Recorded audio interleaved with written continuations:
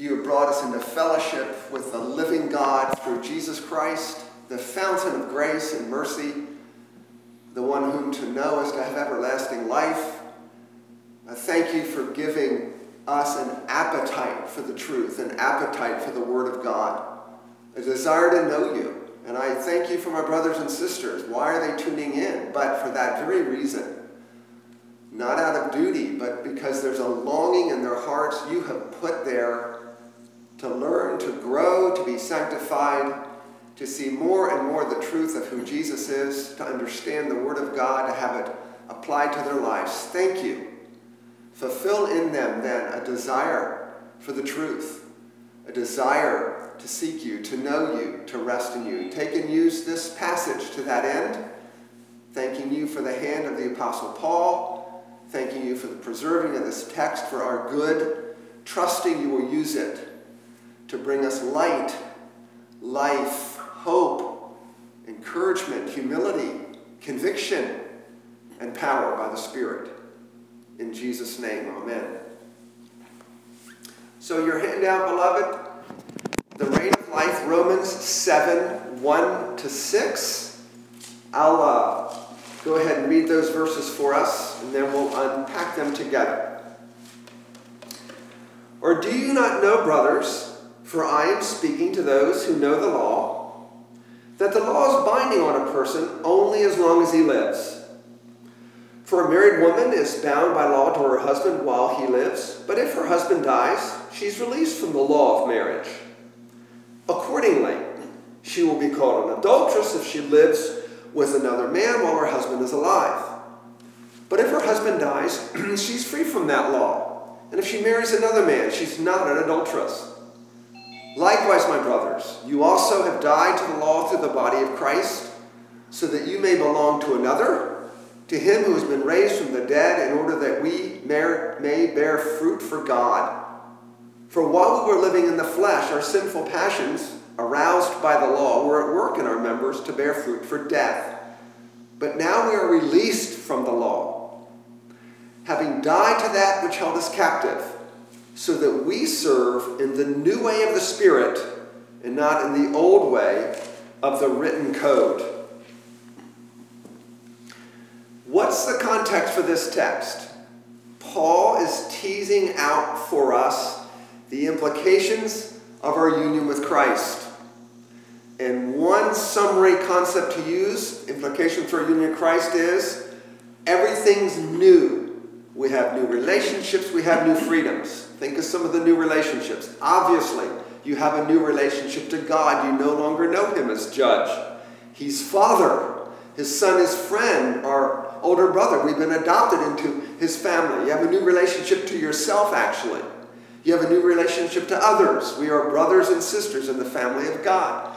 In the beginning of 5, he told you have a new relationship to your trials, a new way of thinking about your trials. New relationships and new freedoms. New freedoms. He's been working through, beginning in 6, our new relationship to sin. We're free from sin. We're free from the tyranny and the reign of the devil. We're free from death. We're free from condemnation.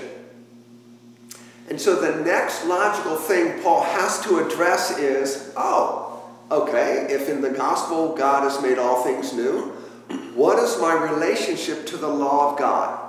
That will essentially capture Paul's attention in all of Romans 7. Now that you're in Christ, what is your relationship to the law of God?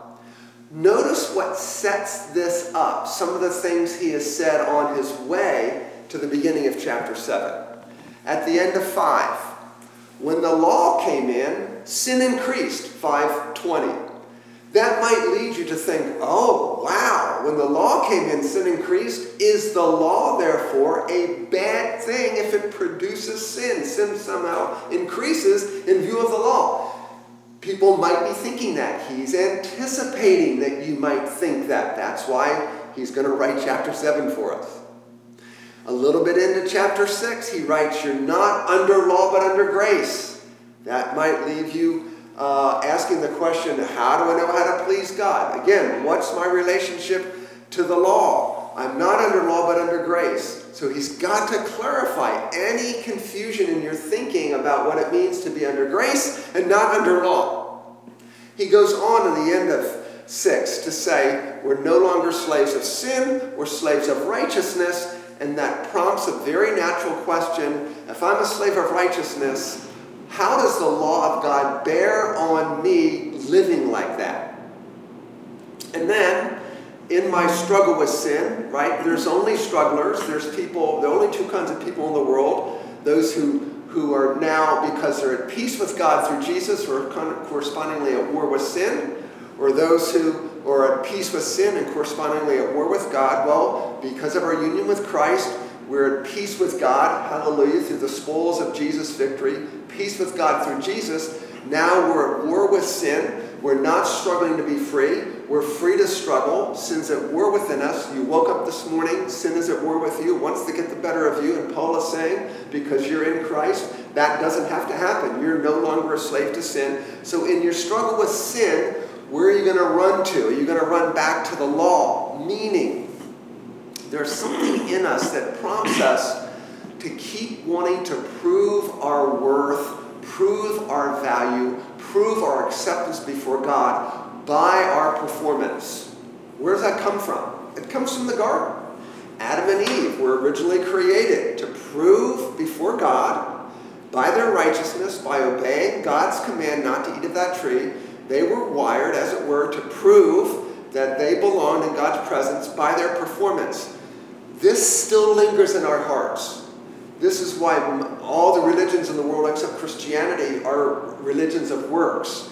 And there's still something in you, I suspect you recognize it, where you're tempted to run back to the rules, back to the law, to find your footing before God. Do more. Try harder. Get all those spiritual disciplines, all of course of which are important, and base your acceptance before God on how well you're doing in those disciplines. That's religion, where your worth before God is ultimately grounded in your obedience. Paul doesn't want that.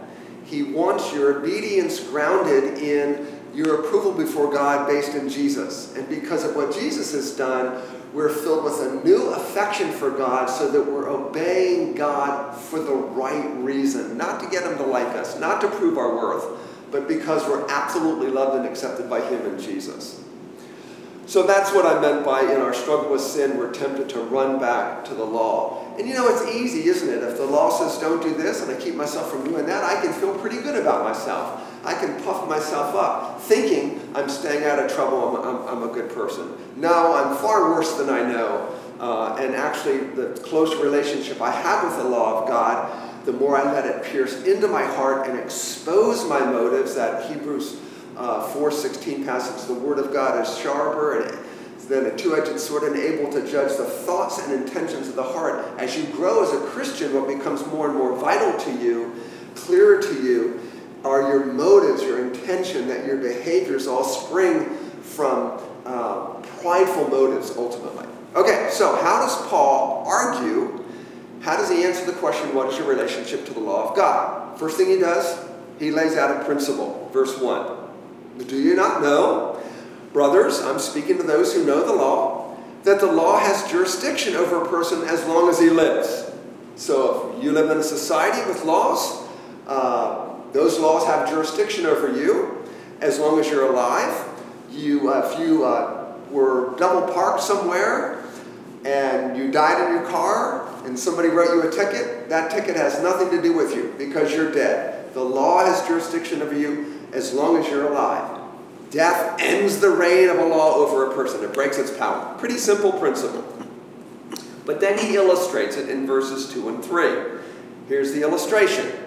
For the married woman is bound by law to her husband while he is living. So here, I'm going to diagram this for you. We've got husband, wife. Okay, that looks pretty clear. These two are bound by the law of marriage. Okay? Marriage in most cultures is a legal contract. It's that way for a reason.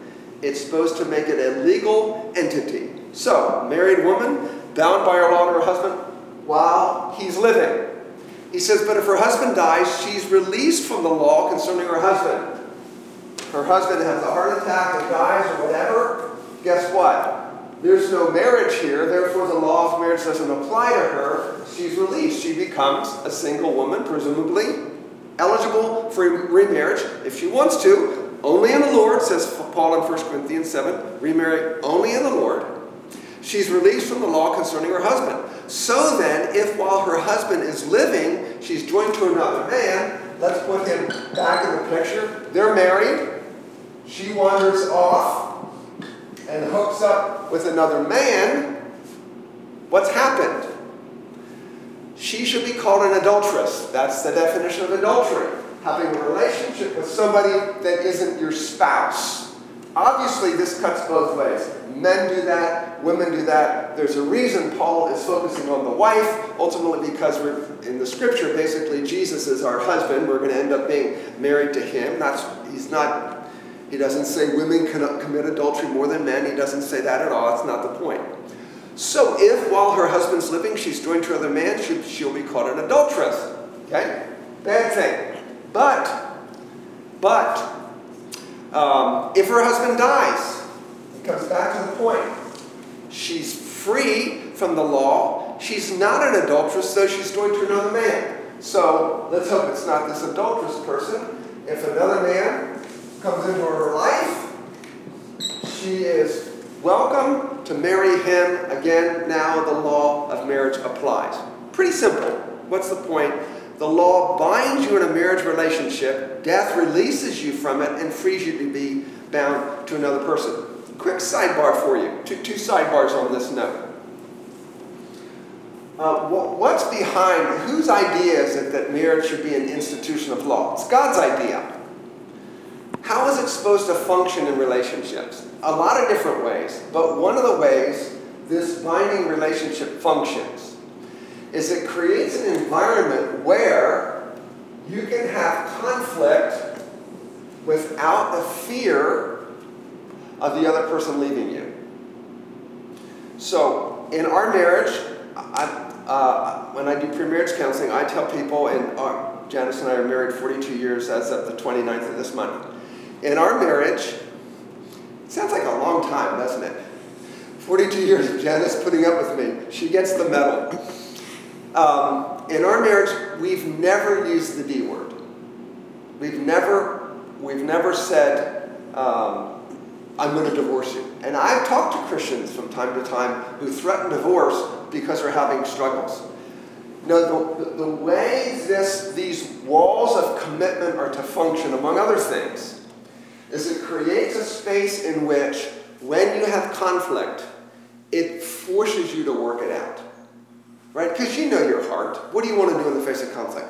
Walk away from it. You want to leave it. I mean, this is one of the main reasons people get divorced. They have problems, they have issues. I'm going to be happier outside of this commitment. So the walls of commitment create a place where you have to work out your differences. You have to resolve your conflicts. And many of us know if we hadn't had those walls of commitment, we probably would have bailed, and we're all better off for it because relationships get better when conflicts are addressed in a biblical way and they're resolved. The relationships get stronger. So these walls of commitment are to function in God's economy to make the relationship safe. My wife shouldn't wake up in the morning wondering if she doesn't perfectly please me, am I leaving? She shouldn't have that fear. I shouldn't have that fear. That was the first sidebar. The second sidebar is this. The Bible teaches that there are occasions, two specifically, where you can sue your spouse for divorce on the grounds of porneia, sexual infidelity. That it was a very broad word in the original language. Jesus teaching on it says except for the grounds of sexual immorality. So sexual immorality is one grounds and desertion is the other. If your spouse leaves you, you're still not bound to that spouse. This is in our standards as well. In the Westminster Confession, this is in the PCA position paper on divorce and remarriage. So there are two conditions, sadly, where a spouse is free to marry another, and that is they have sued for a lawful divorce. Two grounds: marital unfaithfulness sexually and desertion. Just want you to be aware of those two sidebars. Okay, so there's the illustration. Pretty simple. Going to apply to virtually every culture on the earth. What's Paul's application? It's verse 4. Therefore, and there you go. There's his application word. My brothers, you also were made to die to the law through the body of Christ, so that you might be joined to another, to him who was raised from the dead, in order that we might bear fruit for God. Let's take a look at some of these phrases because they're pretty important. Made to die to the law is an aorist tense. Aorist is a past tense that means it happens once versus the imperfect tense, which is an ongoing activity in the past. Aorist is something that happened one time in the past, an aorist, and it's a passive voice. You didn't do it. You were made to die to the law. This happened for you, outside of you, not by your doing. You were made to die to the law implies what? That you once were bound to the law. So now let's look at you as an individual by virtue of being made by God, for God, in the image of God. Your relationship to God, what God requires of you, is stipulated in the law of God. The law prescribes the way we're supposed to live. It can't produce it. We need a power outside of ourselves to produce it. So we're all born, as it were, under the law. It tells us that if we're to have a relationship with God, we owe God perfection. The law stipulates that perfection. That's how we all are born into this world. We're bound by that. There's no escaping this. If you're going to know God, you're going to be fully human, you're going to die and go to heaven, you are bound by the law. The law has its demands on the one hand and its penalties on the other. The law says, do this and you will live. And the law says, if you don't do this, you will die. The penalty of law breaking is death. So, you were made to die to the law implies that you were once bound by it. This is actually a kind of slavery. You owed God. The law was your taskmaster because you owed it perfection if you were to be right with God. Next phrase. Well, one more thing. You also were made to die. Notice the law didn't die. You did. How did you die? Through the body of Christ. The vehicle of being set free is his body, union with Christ. Think about Jesus. Jesus Christ comes as the second Adam to do in our place where the first Adam failed. Paul writes in Galatians 4, in the fullness of time, God sent forth his Son, born of a woman, a man, born under the law. A man to represent you who were bound by the law. So Jesus Christ comes to live as a human being in your stead. He faces the demands of the law of God. And what did Jesus do with the demands of the law of God? Met every single one of them. Never for a nanosecond deviated from what God required. Perfection. And yet, he met the penalty of the law of God by dying on the cross in our place. This is why Christianity is the religion of the substitute. Jesus does it all for you. He keeps the law perfectly in your place as a substitute. He dies the death your law-breaking deserves on the cross as a substitute. So Christ comes, and therefore, if you are united to Jesus by faith, that's how we become one with Christ. We trust that this is true for you. Faith believes a promise. God promises the moment you entrust your welfare, your eternity to the work of Jesus, you trust that he did it for you, you lean upon it, you believe in it. What happened to Jesus correspondingly happened to you. So you were made to die to the law through the body of Christ. Not only is the righteousness of Jesus imputed to you, his death is imputed to you. And we've already seen earlier in 6 how Christ conquered death, he conquered sin, he conquered the law, all through his life, death, and resurrection. So the vehicle of dying to the law is the body of Jesus Christ. That's why it's critical that God came in a body. That's why it's critical that Jesus was raised in a physical body from the dead. You don't want to be joined to a dead body. That just does you no good. That's why any version of Christianity that denies the physical bodily resurrection of Jesus Christ is not Christianity. And this is one of the ways Paul is reasoning here. So you died through the body of Christ. That's the vehicle. In Jesus' body, the demands and penalty of the law are fulfilled. And notice Paul goes on to say then, in order that, there's a purpose here, we might bear fruit for God. What fruit? Well, one way to think about the fruit is, what would it mean to be married to Jesus? Right? Have a love relationship with Jesus. Jesus is that perfect spouse who loves you, seeks you, serves you, helps you, prays for you, protects you, provides for you. And part of the genius, I think, of Christianity is when Paul calls the church the bride of Christ. Jesus is the husband of the bride of Christ. That puts husbands in a place of being brides. Husbands or wives, in that sense. That Jesus is our husband. And therefore, when you understand that, you're never going to abuse your wife. Because Jesus doesn't abuse you. So what does it mean to be married to Jesus? You're in a love relationship with Jesus. You're responding to his love. You want to grow in that love. What do married couples do to have good relationships? They talk. They spend time together. They look at each other. Do you spend time looking at Jesus in his word? Do you listen to Jesus? Do you take your plans, your desires, your dreams, and discuss them with Jesus? So it's a marriage relationship. And therefore, all other loves you have above him, they're spiritual adultery.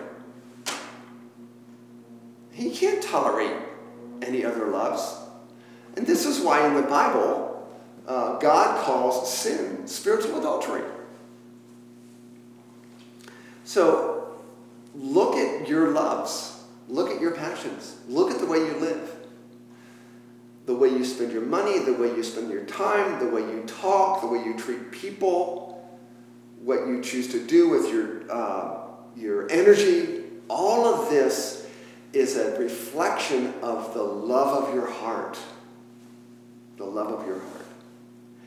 When Jesus is that love, it looks very different than when he's not. So think about what it means to be married to Jesus. He's the spouse that's perfectly forgiving, boundlessly compassionate, who understands you.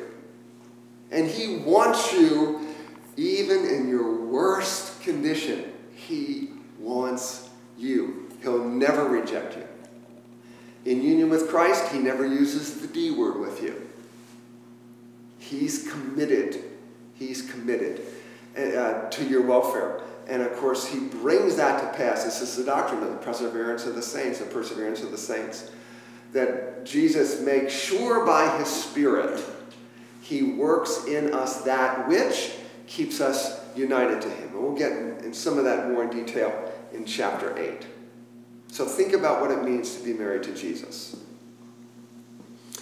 What's the implementation of this? Verses 5 and 6. For while we were in the flesh, the sinful passions which were aroused by the law has a way of provoking, irritating sin. You see the speed limit sign, 55? There's something in you that says, I want to press the limits. Wet paint, do not touch. There's something in us that wants to touch. This is somehow in God's economy, the way he has wired the world. But the nature of sin is, in the face of the law, sin wants to break it. Sin has a way of provoking it. It arouses sinful passions. And they were at work in the members of our body. Now, at work is the Greek imperfect tense. In the past, an ongoing work, not aorist, an imperfect tense. these sinful passions were at work in the members of our body. We lived in sin. We could not sin. To bear fruit for death. What is that? Well, it's anything contrary to the life of God. Think about God. What does the life of God produce? Holiness, righteousness, goodness, beauty, love, wisdom, truth, purity in all its forms. Or, as Paul teases out in Galatians 5, one might remember the list we've looked at in our study, list of sins. Here's just one from Galatians 5:19. The works of the flesh are evident. They show themselves. You can spot it, typically. Sexual immorality, impurity, sensuality, idolatry, sorcery, enmity, strife, jealousy, fits of anger, rivalries, dissensions, divisions, envy, drunkenness, orgies, and things like these, of which I warned you and now warned you, if you practice these things, why would you expect God to let you into why would you expect God to let you into his heaven if this is what you practice? You're still a slave to sin if this is what you practice. So notice most of these sins reveal passions out of control, passions for good things out of control, and relational breakdown. Sin always, always, always destroys our relationships. So, so there are work on our members to bear fruit for death. Verse 6, but now, having been released from the law, free to do whatever you want, released from the law, no restraints, antinomianism against the law, just live as you please, God's going to forgive you, grace is always greater than your sin, don't worry about obedience, just be your own person, just be a free spirit, do whatever you want. Is that what release from the law means? Absolutely not. Having died to that by which we were bound, so that we serve in newness of spirit, not in oldness of the letter. So there's a new way to live, and that is serving God in newness of the Spirit, not in oldness of the letter. What does he mean by oldness of the letter? I think it's this picture here where you owe God obedience, and you know, I can never give it.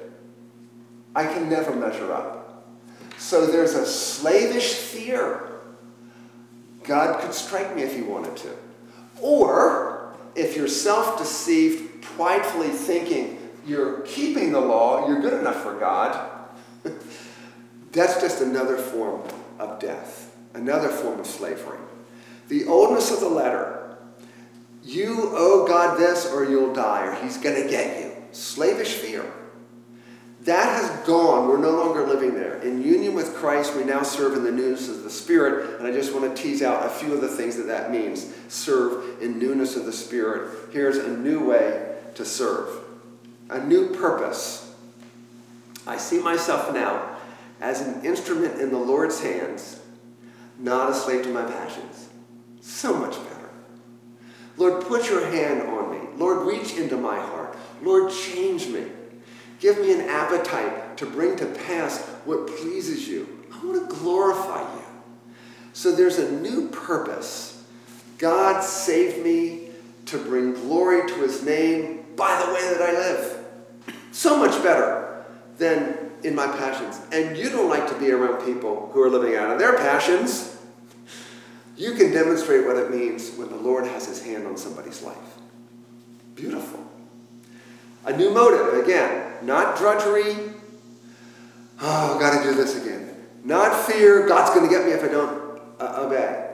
But pleasure and gratitude. Have you developed that sense of appetite in your soul of wanting to please the Lord? For its own sake. Just because it's good. Just because it pleases him. Because as your husband, you love him. We want to please the ones we love. We love to do good and neat things for the people we love. Here's a new motive. And then there's a new power, what Paul calls not the oldness of the letter, which can never produce life, because you get life and obedience the way God wants it by the power of the Spirit. He reflects on this in a little bit more detail in 2 Corinthians 3. I won't read it all, but I just want to read 2 Corinthians 3:18 for you, because it illustrates a very important principle, the principle you become what you look at. Paul says, in 17 of 2 Corinthians 3, now the Lord is the Spirit, and where the Spirit of the Lord is, there's freedom. Freedom from what?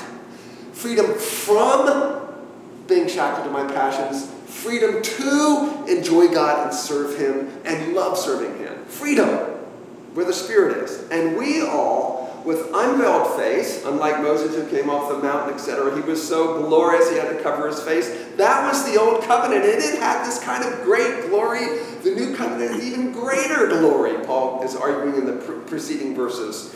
And we all, with unveiled face, beholding the glory of the Lord, are being transformed into the same image from one degree of glory to another. This comes from the Lord who is the Spirit.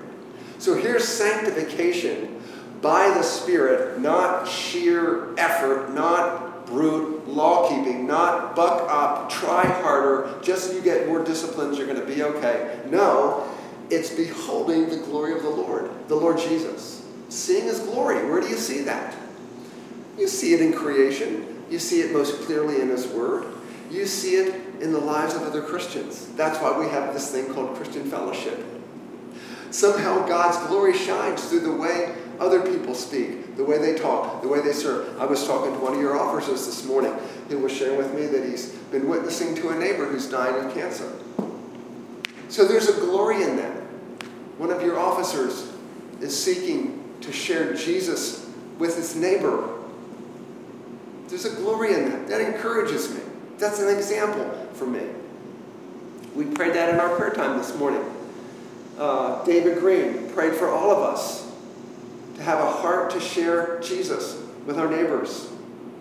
So we're beholding the glory of the Lord in His Word, through His cross, and we're being transformed into the same image. How do you become like Jesus? You look at Him. So here's the principle. You become what you look at.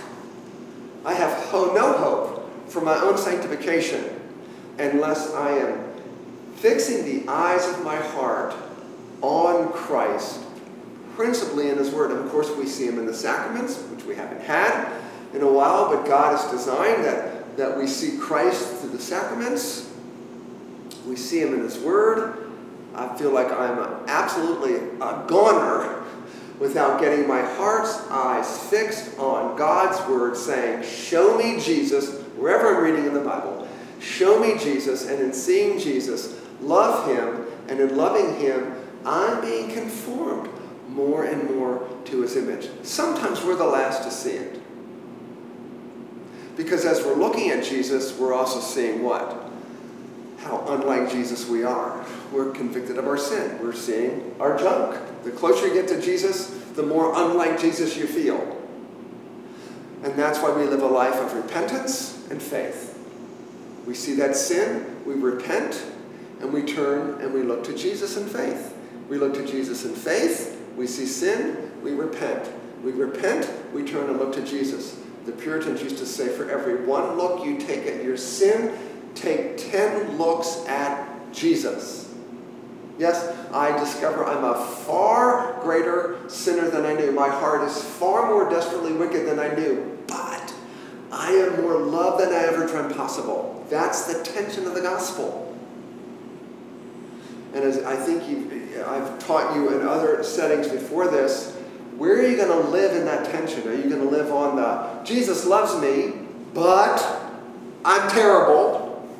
If that's the last thing you tell yourself, that's going to be the thing governing the way you live. The gospel is, I'm wretched, I'm terrible, there's an ongoing discovery of the depth of my sin in my own heart, looking to Christ, but I'm loved. I want to live out of that love. I want to rest in that love. So that's the new power of the Holy Spirit, and the new partnership is not slavish fear of a taskmaster where you've never done enough. Never done enough. The law always is knocking at your door in the morning saying, more, better, better. But humble reliance upon grace, because God's going to supply amply everything you need to seek Him, to love Him, to serve Him, to know Him, to glorify Him. So I think where this ends then is regularly asking ourselves the question, perhaps every morning, Am I resting in Jesus' love? Is there a restlessness in you? Are you restless? Was it Augustine? Our hearts are restless until they find their rest in Jesus. If there's a restlessness, that may be God pointing you back to the love of Jesus for you, demonstrated at his cross, demonstrated by him clothing you in his righteousness, being raised from the dead to secure your future, sending his Spirit that he might live in you and be with you, revealing himself to you that you might know him. Are you resting in his love? He has adopted you into his family. He's your older brother. He's given you brothers and sisters with which to do this thing called life. Are you resting in his love? If you're restless and you're not finding your heart's rest in his love, you will go to some other source to find that rest, some other pleasure. And that's a false god. That's an idol. That will let you down. That produces death. That becomes a taskmaster. Only the Lord Jesus as taskmaster brings the kind of joy, peace, gentleness, kindness, goodness, faithfulness, self-control that we all are longing for. Humble reliance upon his grace. Just wake up and say, if left to myself, I'm going to ruin this day. I'm going to ruin myself. I'm going to ruin everybody else around me. Run to Jesus, who has unfailing grace, more grace for your sin than you need. Grace to empower you to live for him. So you're savoring his grace and his mercy. One of the songs I sing constantly, virtually every day, by John Stoker, is "Thy mercy, my God, is the theme of my song, the joy of my heart, the boast of my tongue. Thy free grace alone, from the first to the last, hath won my affections and bound my soul fast." Your free grace, your mercy, has won my affections and bound my soul fast. The law can't bind your soul to Jesus. His love, his grace, his mercy does. When you taste it, you want to obey him. You want to please him. Why? Because you want to reflect back to him something of the glory of his own righteousness, his love, his compassion. By the Spirit is about mirroring through you to others in this watching world what is glorious about Jesus in the unseen world. The unseen Jesus is making visible the invisible reign of his grace through visible people like you and me, albeit frail, albeit weak, thoroughly imperfect. Nonetheless, the Spirit wants to mirror that and reflect that, and then Jesus looks at you because of the work of the Spirit, and he's satisfied because he's seeing himself reflected. And therefore, Christian growth invariably is this slow journey toward an increasing hatred of sin and an increasing love of righteousness because of what it means for Jesus, because of what we're reflecting about Jesus. All right. Next week, I'm going to take a hiatus between these verses and the next 7 in Romans, and I'm going to do 2 diagrams that tease this out in even more detail, because I think it might help. So let me pray for us.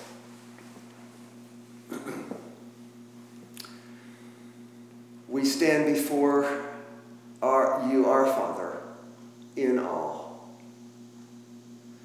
of your commitment to our welfare, sending Jesus, full of glory, full of grace and truth, revealing to us who God is, modeling for us true humanity, what we were created to be. And Jesus, we rest this morning in your righteousness. It's enough. We're perfect in your Father's sight legally. There is nothing left to prove, nothing to lose. We're righteous. We're free. If the law comes knocking, we send it to you. You've kept it for us. Thank you for the glory of credited, imputed righteousness. And Jesus, we worship you as the perfectly law-abiding God-man, born under the law, born of a woman, that you might redeem those under the law. You have saved us. The law cannot crush us. It cannot condemn us. You were condemned for us in our place. What a love. What a Savior. What a release. What a relief. What a salvation. And so we boast in your cross. When I survey the wondrous cross on which the Prince of Glory died, my greatest gain I count but loss and pour contempt on all my pride. In view of the cross, how can we not hate our self-sufficient pride, our self-promoting pride, our self-indulgent pride? In view of the cross, this love, you dying, suffering for us. Oh Lord, we need this. We need heavy doses of this love. And so I pray for my brothers and sisters and my own weak heart that we would be filled with the love of God as the Holy Spirit, as you pour out your Spirit into us. And then in this precious Wallace family, may the love of God bind all these qualities together as we seek to have the peace of God rule in our hearts, to which indeed we've been called in one body. May the word of Christ dwell in us richly with all wisdom, teaching and admonishing one another with spiritual songs and hymns, giving thanks to God the Father, doing everything in the name of the Lord Jesus, that we might bring glory to his Father. Pray in Jesus' name. Amen. Amen. Might see some of you soon. Drive safely. Thanks for tuning in. I will see you next week, if not sooner. Happy anniversary, you guys. Thank you. 4-2. Bye, everybody. Bye, everybody.